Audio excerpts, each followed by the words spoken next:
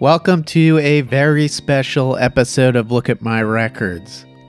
Back in January, I had the pleasure of sitting down with Uncle Funkle to talk about his new album, Fuji, and his extensive background in both the Portland and Los Angeles DIY scenes, playing with bands like The Memories, White Fang, and working with the Gnar Tapes label. I aired a condensed version of the interview on Radio Free Brooklyn, actually for the last episode of Look at My Records to air on Radio Free Brooklyn, but we spoke so extensively about a variety of different topics that I wanted to air a lightly edited version of the interview when the record came out. Fuji is now out. You can get it on Bandcamp via unclefunkle.bandcamp.com.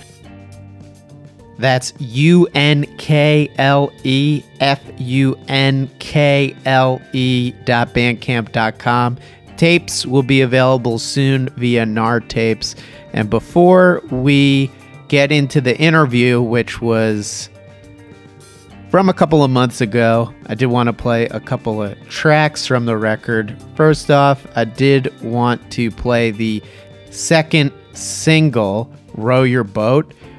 When we had our conversation, Chris, who is Uncle Funkle, went into detail about the recording and writing process behind this track.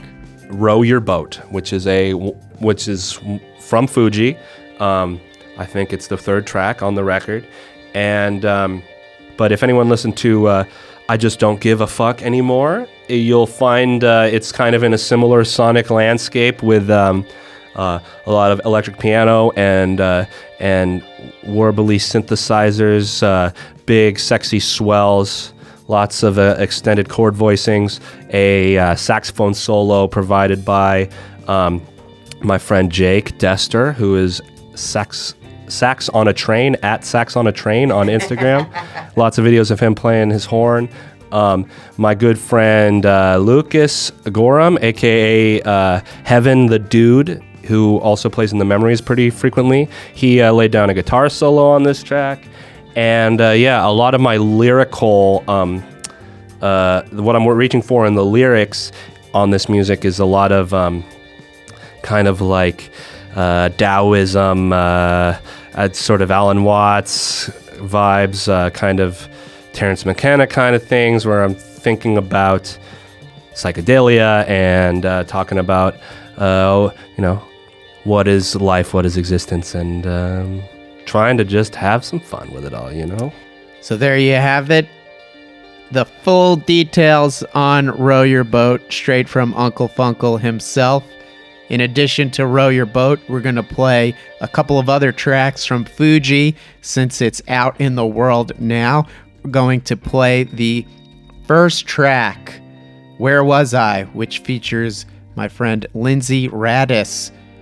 With additional vocals, you may know her as Pinky. They've been working together. Later in this episode, you'll hear all about that. And we're also going to play Osaka from Fuji.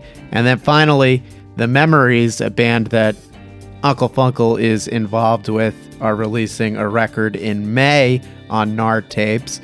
The record is called Pickles and Pies, and we're going to hear one of the singles called Second Try, which is out now. You can pre-order that via Gnar Tapes, gnartapes.bandcamp.com. And when we come back, you'll hear the full uncut interview with Uncle Funkle. You're listening to Look at My Records. You know you want it, you spend your whole life down on it, and if you break, that's your whole life too. Why not be real? Show the world how you feel. No one can find what you keep in your mind. Row, row, row your boat to geometry. Row, row, row your boat. Don't fall down.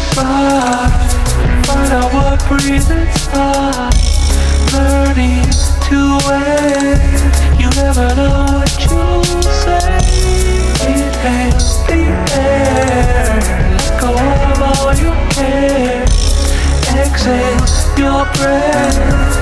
Everyone faces death. Row, row, row your boat. Row, row, row your boat. Row, row, row your boat.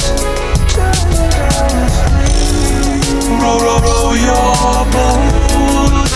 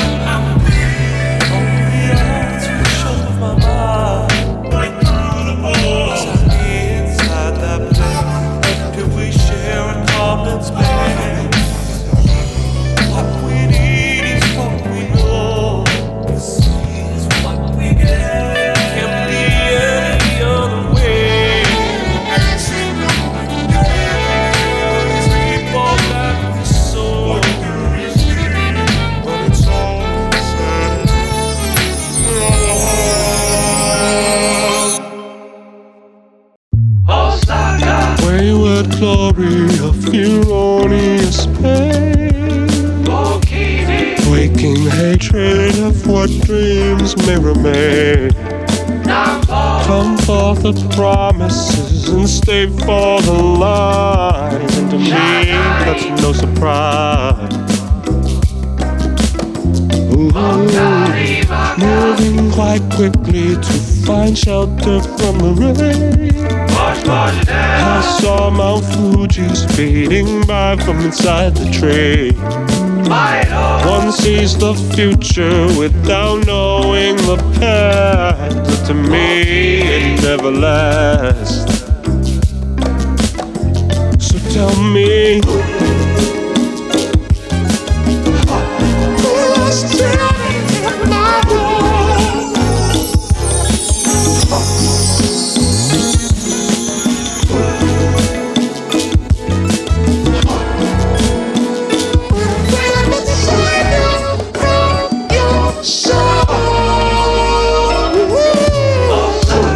Building castles with foundations made of sand. I felt the moment slip through spaces in my hand. I had a vision that revealed the end of time, and it seemed I didn't mind.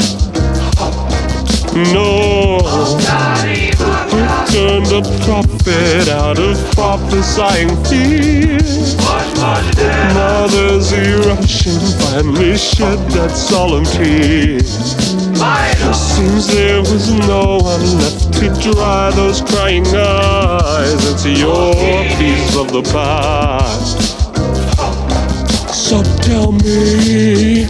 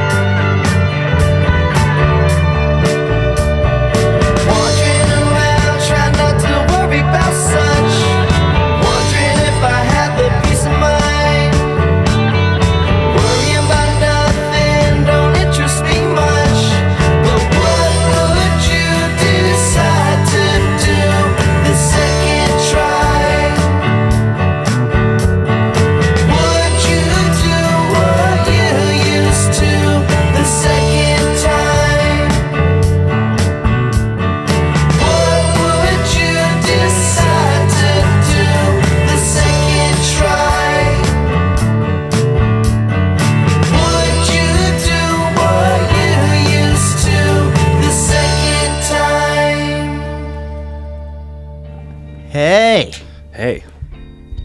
welcome to Look at My Records, Mr. Uncle Funkle, real name Chris. Tell me how you pronounce your last name. My last name is pronounced Uline, like the shipping company. Whoa. I would not have guessed that by looking at it. Yeah, no one ever really does. It's rarely, unless you're of German or Austrian descent, do you nail it. But yeah, thank you for having me. Oh, of course. You're a very interesting fellow. Oh, thank you. We met a couple of weeks ago at the Shadow Year That's show. correct. A bunch of great bands played at that gig. That was, I was impressed with the, I actually only was there for the group beforehand. What are they, Sourdough. Sourdough was very good impressive, too. Very yes. impressive. I agree wholeheartedly And, about how much I liked Sourdough. Yeah, they had a great sound, well executed, cool look and all that, so very impressive. And then Shadow Year, I've been working a lot with Shadow Year, but that was the first time I had seen them perform live. Me too. First And time I found saw them very live. impressive. And I've been enjoying their music for a while, so Yeah. it was great to see them. They're great. They're special. They are special. Great performers, great musicians, very friendly group of people too. So that's why I love working with them. Totally. So I'm really excited for this interview. Me too. In addition to Uncle Funkle, you've been working more on your solo stuff recently. True. You had a new single come out, I Yeah. Don't Give a Fuck Anymore. Yeah, just 2 weeks ago. a couple weeks ago. And you have an album coming out in April. Correct. My single that just came out, I Just Don't Give a Fuck Anymore, was kind of the soft announce of my album, Fuji, which is an album I've been working on for a couple years now. I kind of, as a solo artist, work very slowly. About 14 or 15 months ago, I moved to New York to manage this recording studio out in Rockaway. And in the time that I've been out there, every time I don't have clients in there, I'm able to work on my own stuff. So now I'm kind of drawing to a close on this album. And I kind of, at the beginning of this year, was thinking, I have all this unfinished stuff. I really should regiment myself and come up with a plan of releasing it so that it doesn't just live in my hard drives. And so, I started with the first single, announcing my album on the last Friday of January. I started the... I think I'm going to call it the Funkle's Final Friday. Yes, I was reading about that. So you're planning on releasing a new song the last Friday of every month, starting in March? Well, starting in January, I already started, and then I have another single coming out on the 27th of February called "Row Your Boat," which is another single for my album. March will be another single, the third and final single for the album, and then after that, I have loads of different collaborations and just kind of more pop-oriented type of music that to me doesn't quite fit into a lot of my albums are pretty conceptual, and so I have other things to release. So I'm very excited to get it all out there. You're a very busy guy with a really interesting background as far as in all the different bands you've played with. You are a member of White Fang, Correct. which started in Portland, Oregon, Correct. maybe like 10, 12 years ago about? Yeah, well, 15 years ago. 14 Wow. years ago, yeah. At the end of this year, it'll be 15 years. 'Cause Wow. It was December 2005 when my best friend, Ricky, who is somewhat famous on the internet as Free Weed is his solo that's his name, solo. and also his kind of like artist name, his name, his Instagram name, all that. And he founded White Fang in 2005, and then over the course of the next few years or so, so it kind of turned into the 4-piece band that we now sort of represent. Save one member. I joined the White Fang in late 2008, so about 12 years I've been involved. Yeah. And and then also in 2010, the same guy, Ricky Free Weed, Ricky Gage, he and our ex-bandmate Kyle Hanley founded The Memories, which is essentially the White Fang sister band. It's like the same members, give or take a few kind of guests who come in and out. And ever since then, we've been touring and releasing albums somewhat regularly.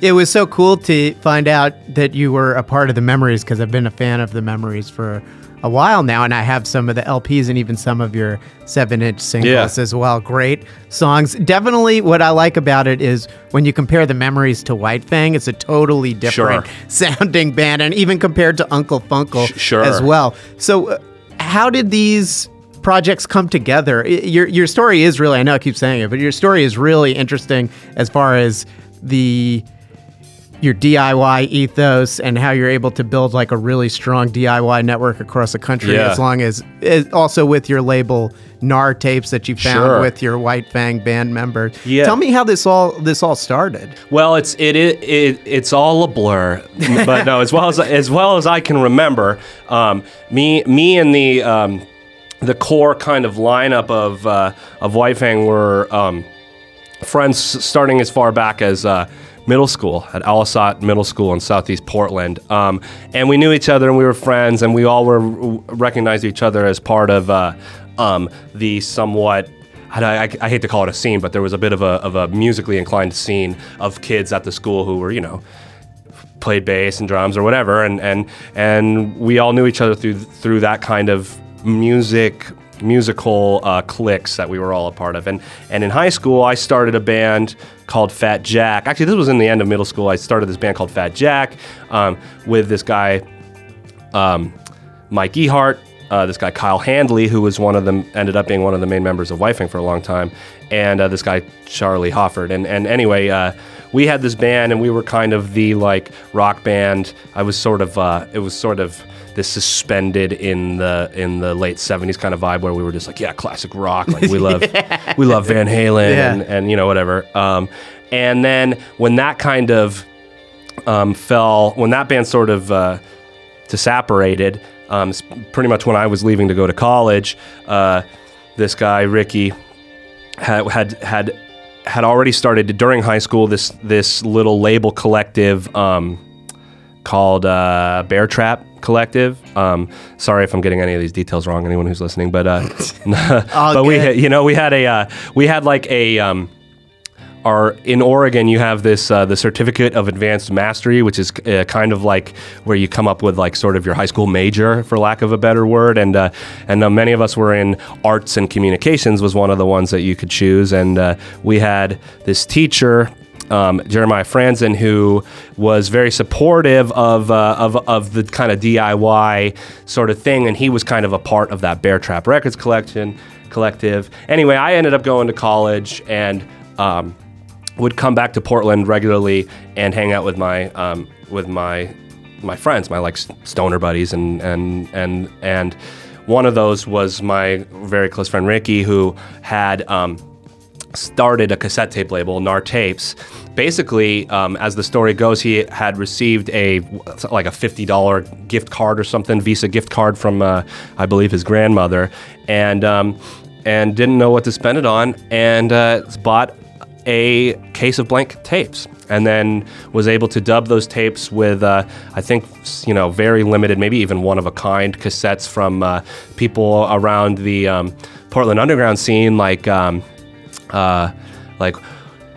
White Rainbow, Yacht. Some of these people were the early cassette scene, and I remember really clearly one day in the winter of 2008 when I was visiting, and he and I went along for a walk, and he was like, I want to take this NAR Tapes thing to the next level, and then I just don't know how to do it, and he was confused about the technological aspect of making a website and all this kind of the business, filing the paperwork and all that kind of stupid shit, and so he asked if I would join him and become his kind of number two in this organization, and this was before I was a member of White Fang, and I agreed. I said, yeah, let's do it. And so we started working on that, and that was kind of when NAR Tapes sort of turned into something when it had a website, and we were working to kind of make the moves that we wanted to make to be a DIY thing, and to follow in the footsteps of our kind of the people we looked up to, like K Records, Marriage Records, Kill Rock Stars, Sub Pop, these Northwest kind of labels that were doing similar sort of things, and we were saying, cassette tapes were cheap and they sounded cool and they were boutiquey, and we started moving in that direction, and eventually I joined White Fang just kind of randomly. They were having a practice one time when I was up there, and I said, I studied music and I have a long history of being involved in music, and I said, let me jam with you guys while you practice, because I knew all the songs. They were all I knew all the songs, so I was like, let's jam, and I played the bass guitar, and they were like, you should join the band. And then ever since then, we have been touring the world and releasing music somewhat regularly, and making worldwide connections in the DIY scene. It's really amazing. And what I do find particularly amazing is you've had this 15-year history with this same group of people collaborating on your various different projects. Yeah, it's been really amazing. You collaborate on Free Weed, White Fang as well. You're in that band. And they also collaborate with Uncle Funkle. Correct. Related output. Yeah. How are you able to keep this collaboration alive over the course of almost 2 decades at this point? I find so many people kind of go in and out of working with different people, but you are all staying pretty strong together. Yeah, it's true. And I think that we are really blessed to have found each other and to have this group of people that we get along with. And I think it really has a lot to do with the fact that we kind of grew up together, so we have that sort of ingrained kind of comfort and that energy and that vibe. Because a lot of my peers and people that I know well who are in varying degrees of success in the music industry, who they lament that they don't even like their band members, and that sounds like a nightmare to me. So. We have been, a long time ago, we kind of collectively agreed that we were going to go down with the ship, no matter what. So we just sort of have stayed true to that, and into our 30s, we're still just sticking with it, and we haven't died yet. So we're just committed to each other. I think that's how we make it work.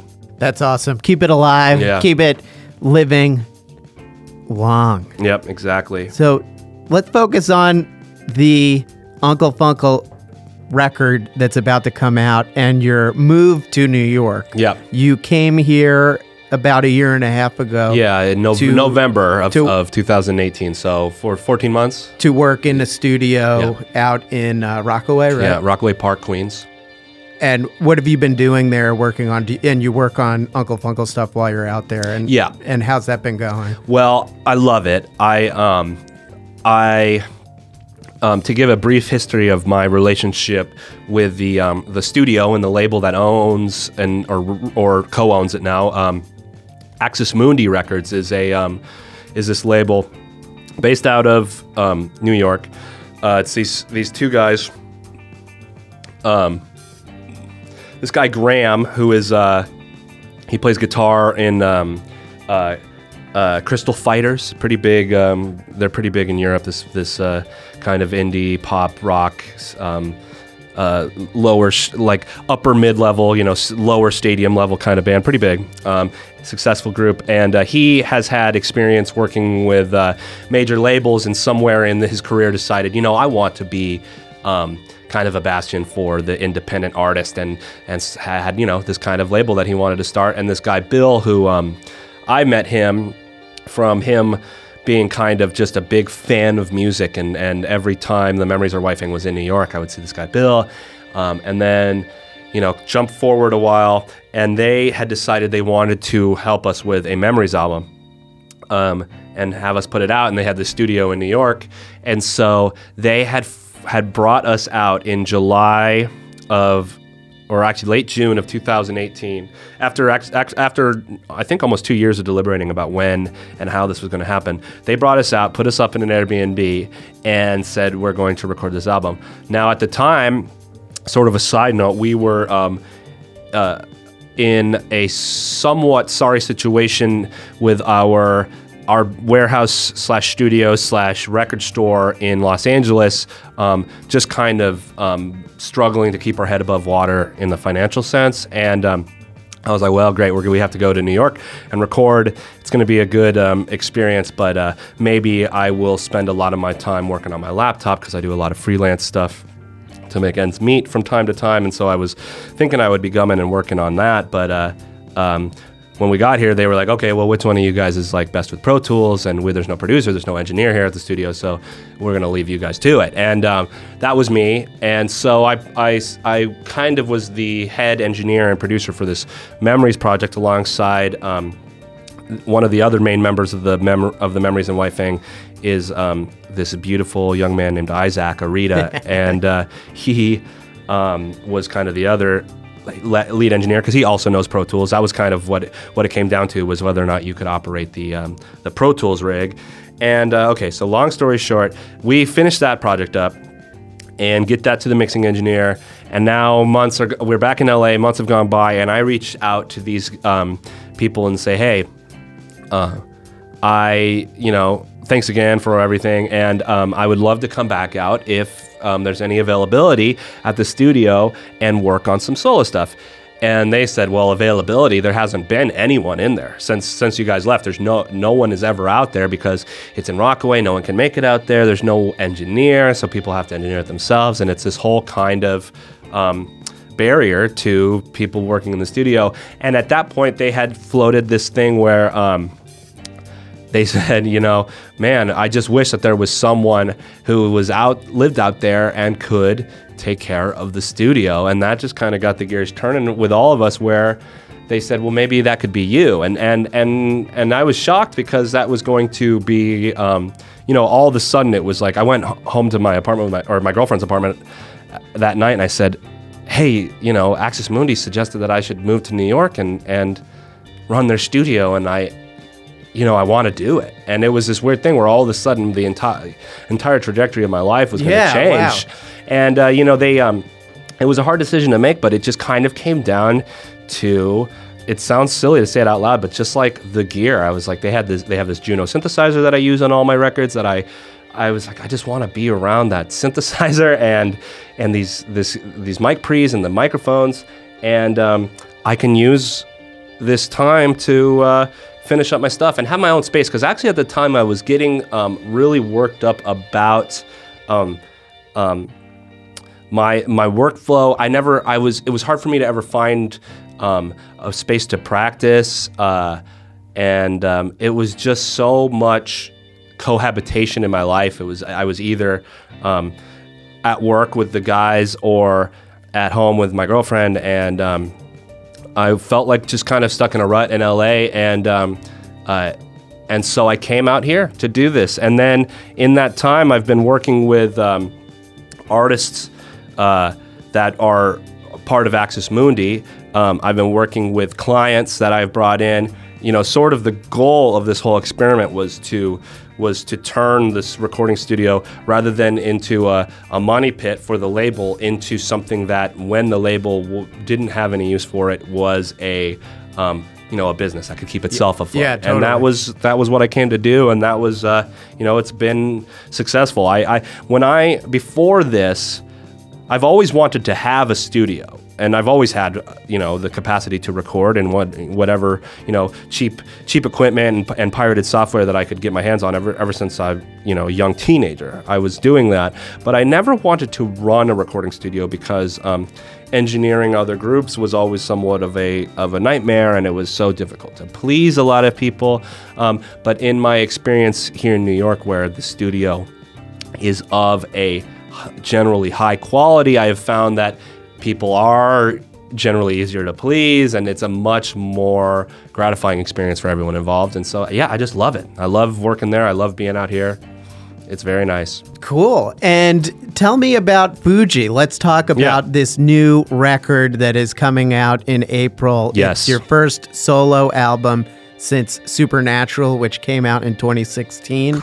I think that's right, yeah. Yeah. What does it sound like in comparison to Supernatural? Well, how has your sound evolved since then? Yeah, so originally when I kind of founded this project, Uncle Funkle, it was when Nartapes had worked on a series that we were calling the GGBB cassette tape series, and that stood for Good Guys Bad Band, which was sort of a a phrase that I kind of always thought that we sort of came up with, but then I started hearing it around, and I was like, I don't know if it was something we came up with. But anyway, it was going to be kind of like the Kiss solo album thing, where each of us had our own solo records. And And so I made this thing called Rub Rub Relief, and I came up with the name Uncle Funkle because I actually don't know how I came up with it, but I one time was looking through my college notebooks and found it written next to a doodle, so I guess it's been in there in my subconscious for a while. But anyway, my first thing was kind of this satirical kind of a parody of the experience of listening to the radio. So there was many different genres and even kind of skits that were commercials or talk shows. And then my follow-up record to that was kind of an expansion on that concept. It's called Picture of My Dick. And that was, again, it was a concept record about a satire of the experience of listening to the radio. Again, with fake commercials, fake skits, all that kind of stuff. And then Supernatural was my follow-up where I was like, okay, I'm going to move away from that skits thing, maintain this kind of concept record thing where I had a narrative and a story, and I was going to explore these different genres. And I liked that record. I think it came out really well, and I worked really hard on it. But now many years have passed, and my sound has evolved to a point where this record was kind of the first time that I had sort of a predetermined kind of sound I was going for, and I tried to flesh it out, as opposed to in the past when I kind of it was more about a concept or kind of a bit or a punchline that I was kind of reaching for, and however else the pieces fell into place would work. So yeah, there is a sound change. Now I have kind of distinctly reaching for a, inspired by the harmonic and melodic vocabulary of jazz and R&B and soul music. Yeah. And rhythmically kind of also jazz, R&B kind of world, but some, the hip-hop and rap style production, and I'm trying to kind of have this music that's kind of smooth and sophisticated and expensive sounding, that's kind of where I'm at. It actually was inspired very heavily by when I went on tour as a substitute member of that band Mild High Club, and they did an Asian tour where I was needed to substitute for a member of the band who wasn't able to sort out visa stuff. And so I was able to sort out my visa, went with them, and had this real inspiring experience that was kind of centered around jazz and soul musical motifs. And I was inspired to make something similar, and that's kind of the impetus of that, and that's why the album's called Fuji. There's some Japanese themes in the music. I chose to release it on the same day as this Final Fantasy VII remake video game is coming out, because that's a Japanese cultural sort of institution, and it's all again with the kind of reaching for different conceptual stuff to help me make decisions. Did you start writing songs for this record immediately while you're on the road? I was in Japan. I was in Japan when I started. On my laptop I had like Fruity Loops, I guess it was, and I started coming up with material in hotel rooms and on the trains and on the planes and stuff. Oh wow, that's so cool. And was there specific Japanese music that inspired it, or? Well, yeah. I mean, I've always been inspired by, Harry Hosono and Tatsuro Yamashita and, Yellow Magic Orchestra. Kitaro is a Japanese composer that I quite enjoy, and from the kind of new age school of music from the 80s and synthesizer stuff. So yeah, I think that there is a style of music, but really, I think that because of the Japanese diaspora in South America and Brazil specifically, and I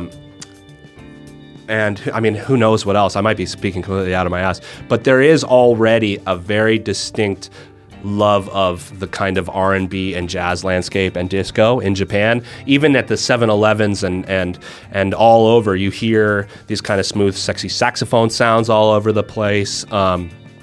And yeah, just the experience of being there and not just in Japan. I don't want to. I give credit where credit is due. We went to Taipei and played with this band, Sunset Roller Coaster, which if anyone out there is listening knows that group, they know that group is really fantastic. Super smooth, sexy, great melodies, very well performed. They're like a 6-piece band. And that was very, the whole vibe when I was there, I was like, wow, this is like this whole crazy, jazzy, neo-soul kind of world that I'm in. I feel silly saying it out loud that I pretty much just was like, oh, I want to sound like that after like playing in Mild High Club and like... Totally, because it sounds like I have a friend who is very involved in the Beijing music scene out in China.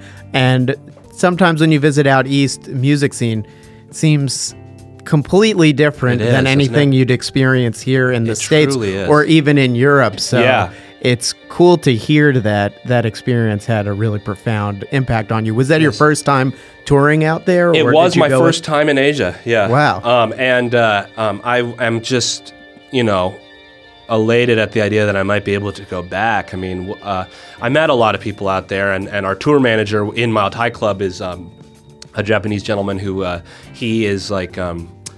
he works for Stone's Throw, which is the label that Mild High Club is on. And, I guess all that to say, I hopefully made some lasting connections while I was out there. Yeah. And, we'll see. There's, my White Fang and the Memories are my kind of bigger things that I'm involved with and that I can expect to be touring regularly in, and we both have new projects coming out. So hopefully one of these things that I'm doing will take me back out to Asia where I just loved it. It was just amazing. Yeah. The food and the people were so cool. You've spent so much time on the road with all these different bands. It's so interesting to hear all the different connections you've made over the course of your music career. It truly is amazing. As long as I've known my best friend Ricky, he always told me that his highest measure of success and the thing that he wanted to do above anything else was to travel, and that was why he started doing music and why he's been an artist, is to get around and just see things. And I try not to take it for granted because it's an amazing thing to be able to be on the road and travel. I mean, it's also this huge pain in the ass a lot of the time, and people are like, wow, you're so lucky you get to like go and see all these places. And it's like, well, all I see is the highway and then the green room and then the hotel but sometimes you get to have those magical experiences and you get to meet a lot of great people. Yeah, exactly. Sure. But let's play some songs, man. Yeah, hell yeah. Let's play I Don't Give a Fuck Anymore. I Just Don't Give a Fuck Anymore. Perfect. And Free Weed by Free Weed. What was the 2011 song? Magic Woman. Magic Woman. And we'll play Table for Two because I love that song. Love it. Table for Two. I like when he's like, just, can you imagine what the Mater D will, I can't remember how it's so good. Such a fucking good song. Such a good song. And you're about to hear Uncle Funkle related music on Look at My Records.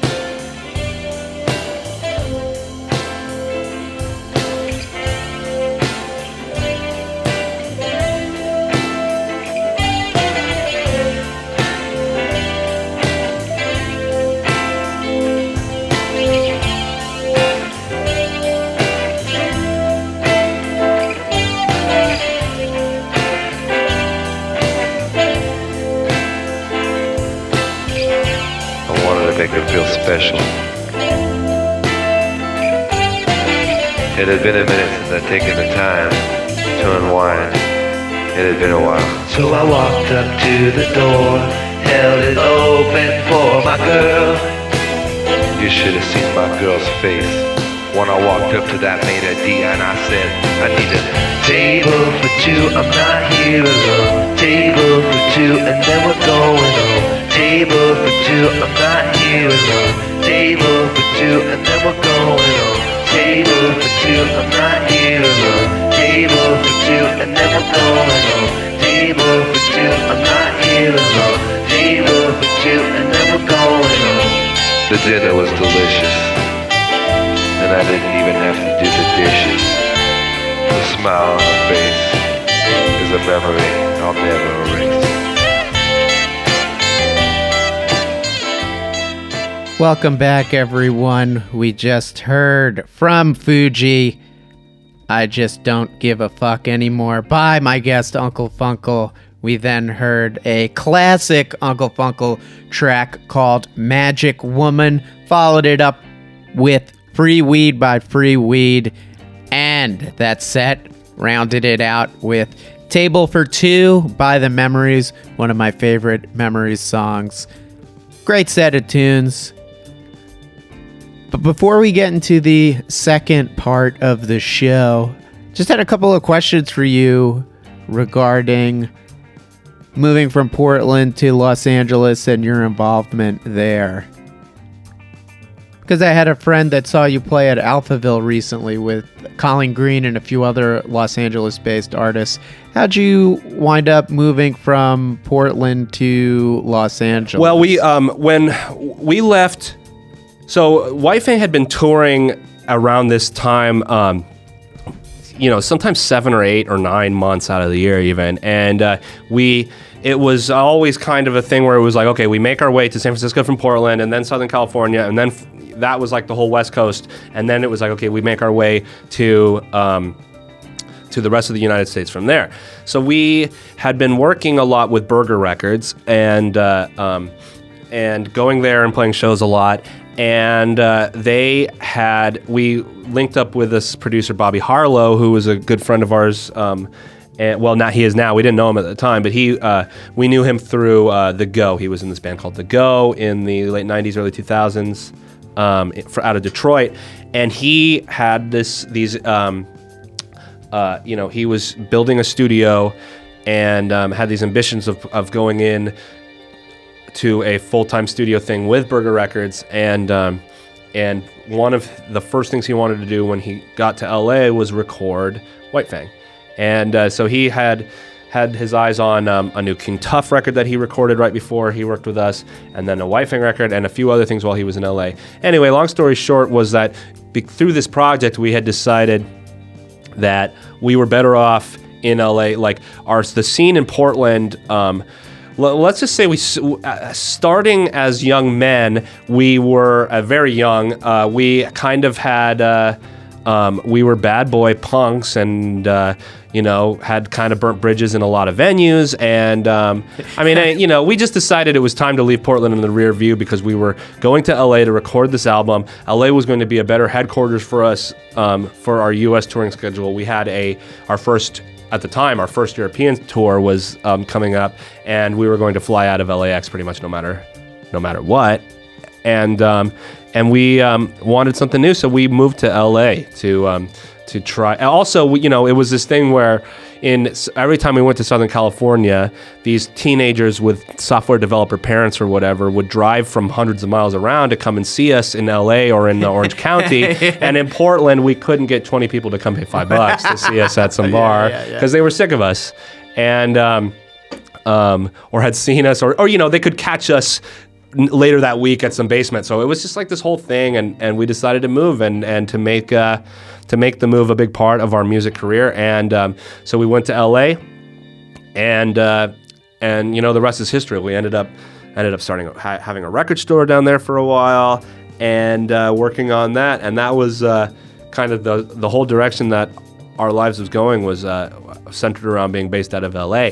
Now I have this thing in New York, so we're even further spread apart, which has been really great. But it's a little confusing for what to do as a band, because now every White Fang show that we've done since I've moved out here has required some sort of flying out. Yeah. So we had to fly out to University of Fairbanks, Alaska, had us for a show about a year ago. Really amazing. Wow. And then we've had shows in LA that require me to go out there, and it's it adds a whole new level of overhead and things that we have to kind of sort out.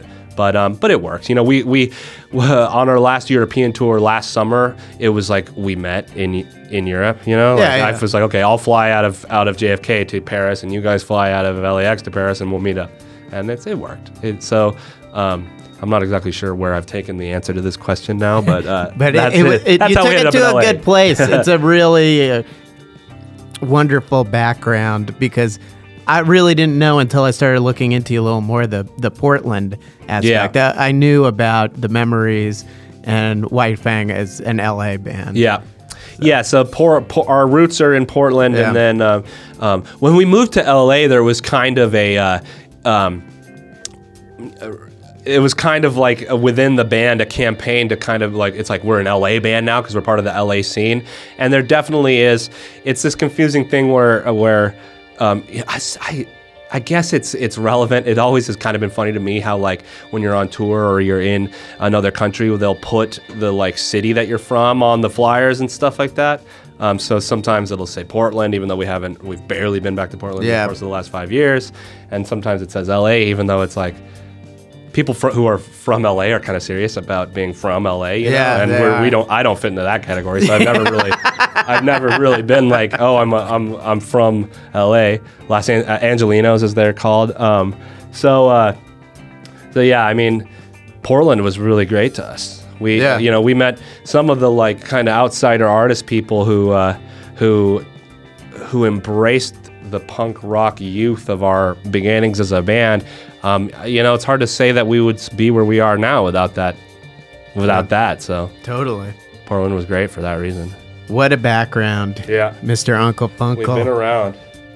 Now we're going to play some records that you selected. Oh, from yeah. our What a record fun collection. project that was. Starting with So Sad to Watch Good Love Go Bad by the Everly Brothers from the Golden Hits of the Everly Brothers. So nice. Great song. Yeah, it's so beautiful. Do you love the Everly Brothers a You know, lot? I've always been a big fan of the Everly Brothers, and I think it really comes down to how it's just so clean. Like, there was just such a high standard of musicianship back then that, like, even on a pop record, it was this like flawless execution by a group of musicians. Lush, really nice harmonies. I really like how the Everly Brothers are a duo. I think that music that is written for two voices kind of allows for harmonic context to become melodic context in a certain way.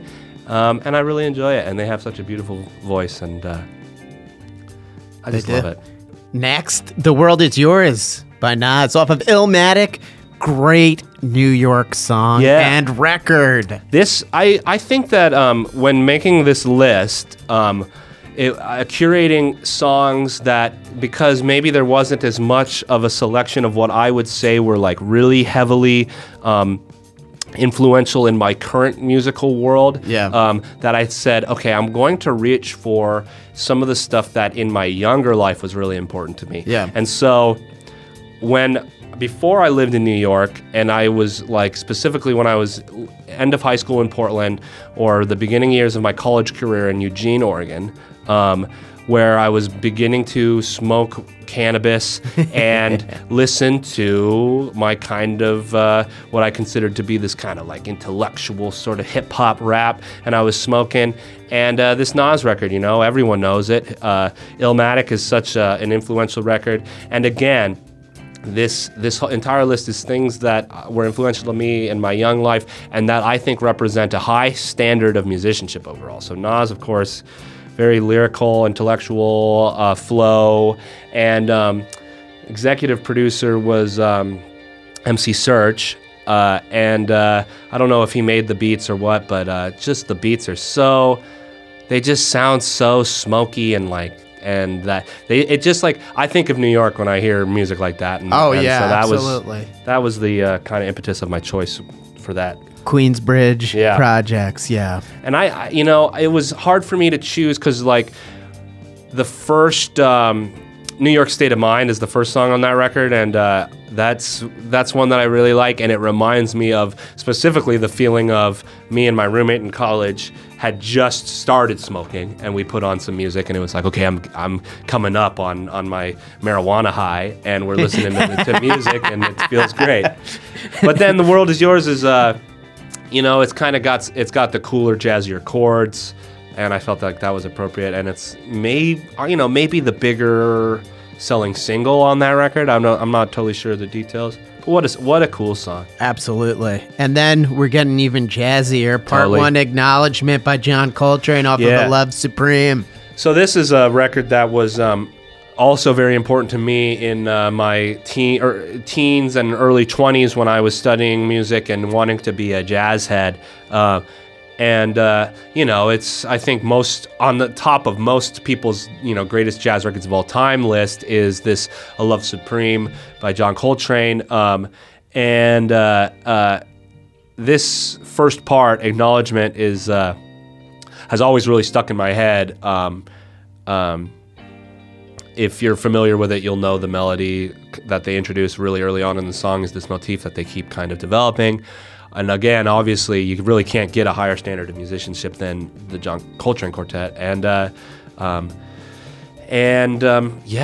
Again, this was sort of in the who's who of jazz, where you kind of as a young man think like, oh yeah, this is I'm going to kind of establish my tastes as being valuable because I'm going to like these kind of the greatest hits of jazz, and John Coltrane fits really well into that. So Hell yeah.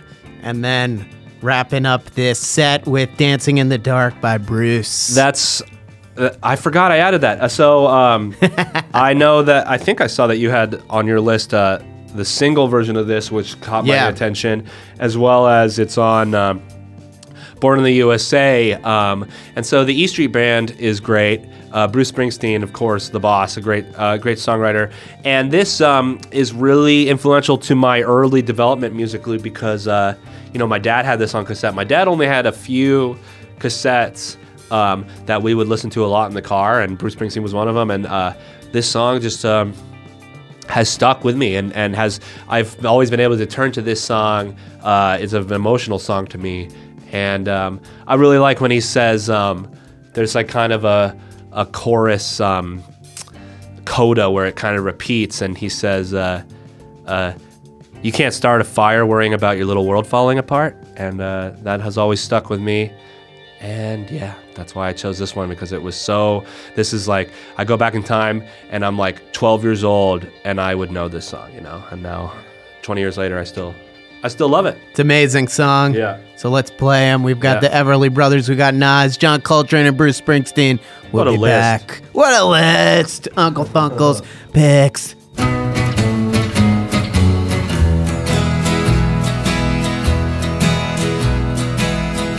We used to have good times together,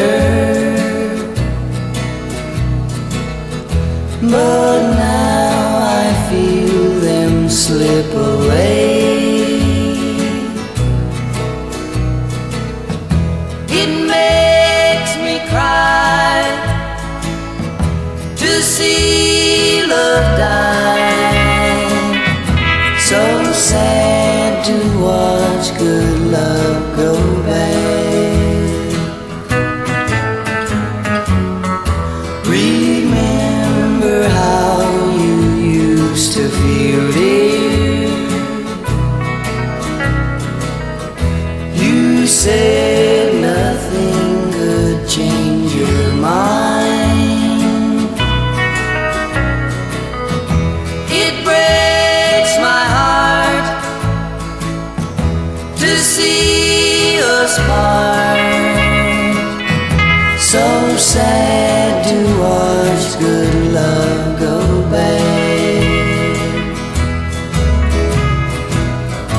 Is it any wonder that I feel so blue when I know for certain that I'm losing you? Remember how you used to feel it. You said nothing could change your mind. It breaks my heart to see us part. So sad to watch good love go bad. So sad to watch good love go bad.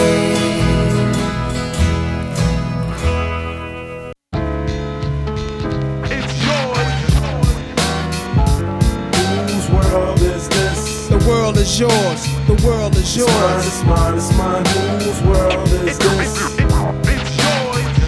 It's mine, it's mine, it's mine. Whose world is this? The world is yours. The world is yours.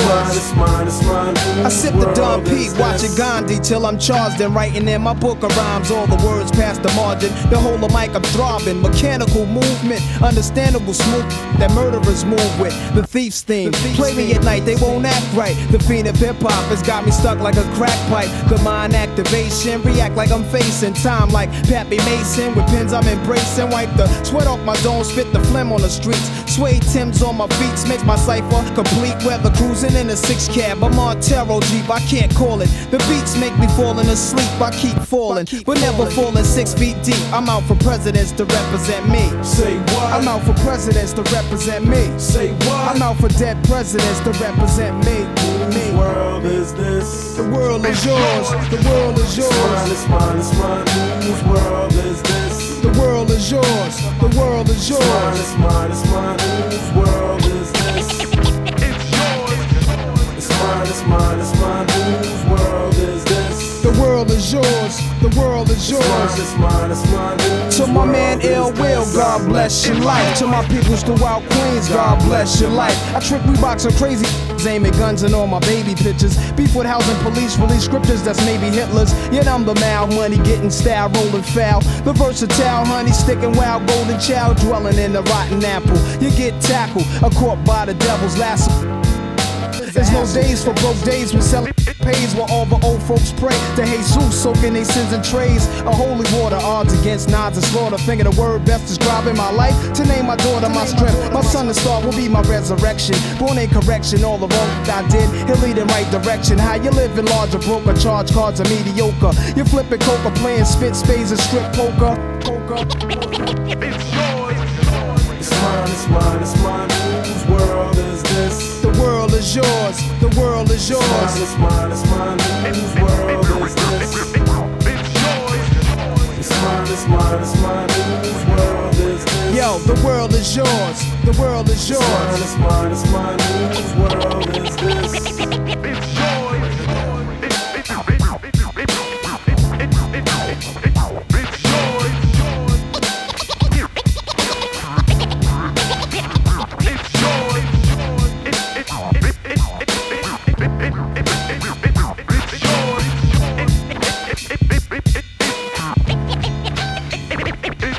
I'm the young city bandit, hold myself down single-handed. For murder raps, I kick my thoughts alone, get remanded. Born alone, die alone, no crew to keep my crown a throne. I'm deep, I sound alone, cave inside 1,000 miles from home. I need a new for this black cloud to follow, cause while it's over me, it's too dark to see tomorrow. Trying to maintain, I flip, fill the clip to the tip. Picturing my peeps, not eating, can make my heartbeat skip. And I'm amped up, they lock the champ up, even my brains in handcuffs. Headed for Indiana, stabbing women like the Phantom. The crew is lamping, Big Willie style. Check the chip to smell, plus I profile well. Stash through the flock, clothes, burning dollars. Delight my stove, walk the blocks with a bop.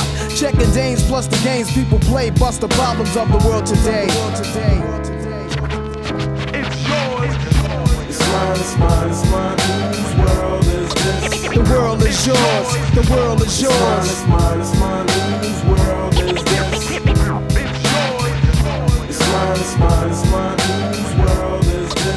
world is yours. The world is yours.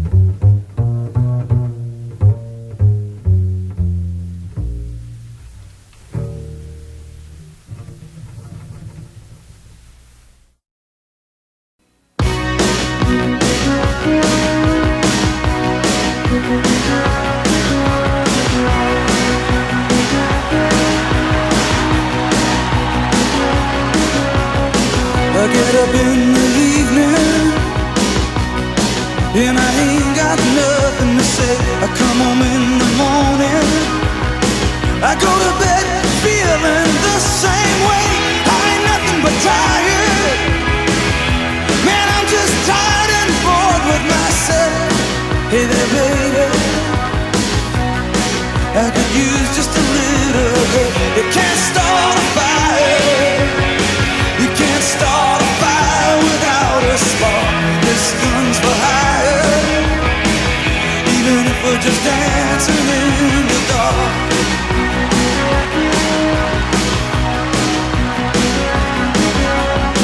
Messages keep getting clearer. Radio's on and I'm moving round the place. I check my look in the mirror. Wanna change my clothes, my hair, my face, and I ain't getting nowhere. I'm just living in a dump like this. There's something happening somewhere. Baby, I just know that this. You can't start a fire. You can't start a fire without a spark. This gun's for hire. Even if we're just dancing in the dark.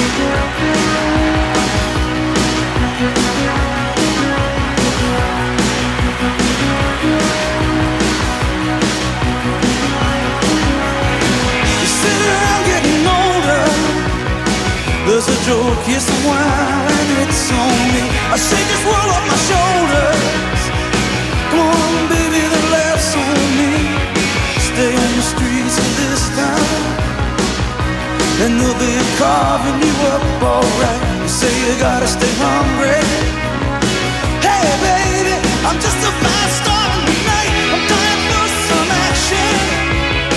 I'm sick of sitting around here trying to write this book. I need a love reaction. Come on, baby, give me just one look. We can't start a fire, sitting around crying over a broken heart. This gun's for hire. Even if we're just dancing in the dark, we can't start a fire. Worried about your little world falling apart. This gun's for hire. Even if we're just dancing in the dark. Even if we're just dancing in the dark. Even if we're just dancing in the dark. Even if we're just dancing in the dark.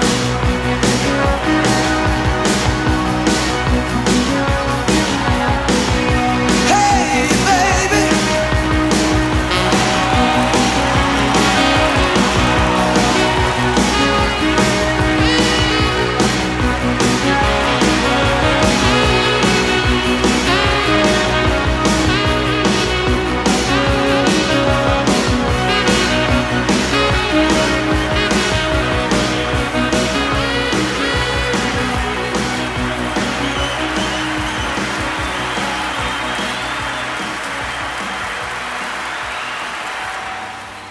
We're back. We're back. We heard Everly Brothers, Nas, John Coltrane, Bruce Springsteen, Mr. Funkle. That's me. The funkiest uncle of all time. Yup.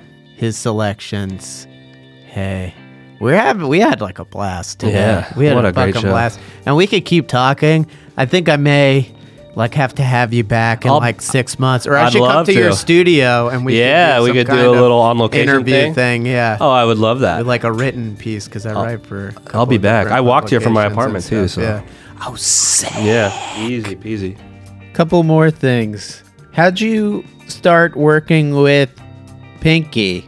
She is a gem. I know you've been working with. Yeah, her and I Pinky. have been working extensively on her new album, and she is just a treat to work with. This is interesting. So I know you've been working with her, but then after I met you, I put two and two together that her last tape, Neoteny, did come out on On our our tapes, tapes as well. correct. So how did you guys? She was come together discovered originally? by Ricky on SoundCloud. Yeah. So she had all these songs on SoundCloud, and Ricky sort of the artistic curator of the label. Not sort of, he is. He is the kind of creative curatory power of our label. And it's not completely unheard of that he would reach out to someone to do something. In this case, it was kind of rare because we had almost always the people that we work with on NAR tapes are people that we have met on the road or in the context of us being musicians as well. But in this case, he did just kind of cold write to her saying, your shit's amazing and it fits well on this label. And the rest is history. She's got a NAR Tapes personality. She truly too, does. I would say. She fits truly right in does. with your crew. When we were putting out the tape, we were all very impressed with the execution, the musical execution of it, and I wasn't sure how we would get on personality-wise, but then she came and collaborated with us when we first came out to New York to work on this Memories album that is soon to be announced. And we just got along swimmingly. And then when I got out here, she was like, "Hey, I'm like, don't really have a producer for this record. Do you want to work together?" And we said, "Let's do it." Hell yeah. What a story. Yeah, I know, it's a wonder. Fuji coming out in April. Can't wait. I can't wait either. I'm so excited to share this with everyone, and hopefully all my fans will enjoy the somewhat varying direction that my entire musical career has taken. That's awesome. It's been a journey. Yeah, with truly. many twists and turns, and it was truly has such a been. pleasure to hear all about it today on Look at My Records, and we're definitely gonna talk again. Yeah. Man. We're definitely gonna talk again, and you can listen to the rest of Uncle Funkel's discography via unclefunkel.bandcamp.com. So true. That's UNKLE. Yes. Don't try to spell it with the C. Uncle with a K, Funkle with a K. Okay. FUNKLE.bandcamp.com. Watch out for that autocorrect, because Yeah, it'll fuck you. It'll fuck you It'll up. bring you to some other shit. Some other Uncle that you don't Funkel. want, that you don't want to go to. It's also available on all streaming services as well. And we're going to end the show because we didn't play a White Fang song during the first set. I Love School, which you said was kind of a solo song that you brought. This was to the band. this was a song that I had recorded for a unknown solo application, and it was just agreed to when we were in the studio with Bobby Harlow to record, and I think it makes sense as the most recent full-length album by White Fang, which is old now, that it was one that I wrote and sang on, and so why not include it? I Love School from White Fang's 2015 album Chunks to end the show. Yummy. What a pleasure it was talking to you, Chris. Thank you so Absolutely. much for coming. The pleasure was all mine, and thank you very much. And we'll be hanging again in the near future. Can't wait. Here we go. I Love School. I don't love school, though. Yeah, that was Glad I'm kind not in of. school. Listen closely to the lyrics, and you'll hear the tongue-in-cheek nature of the song. See you next time. Hey, thanks for buying our record. This is me, I'm Funkle.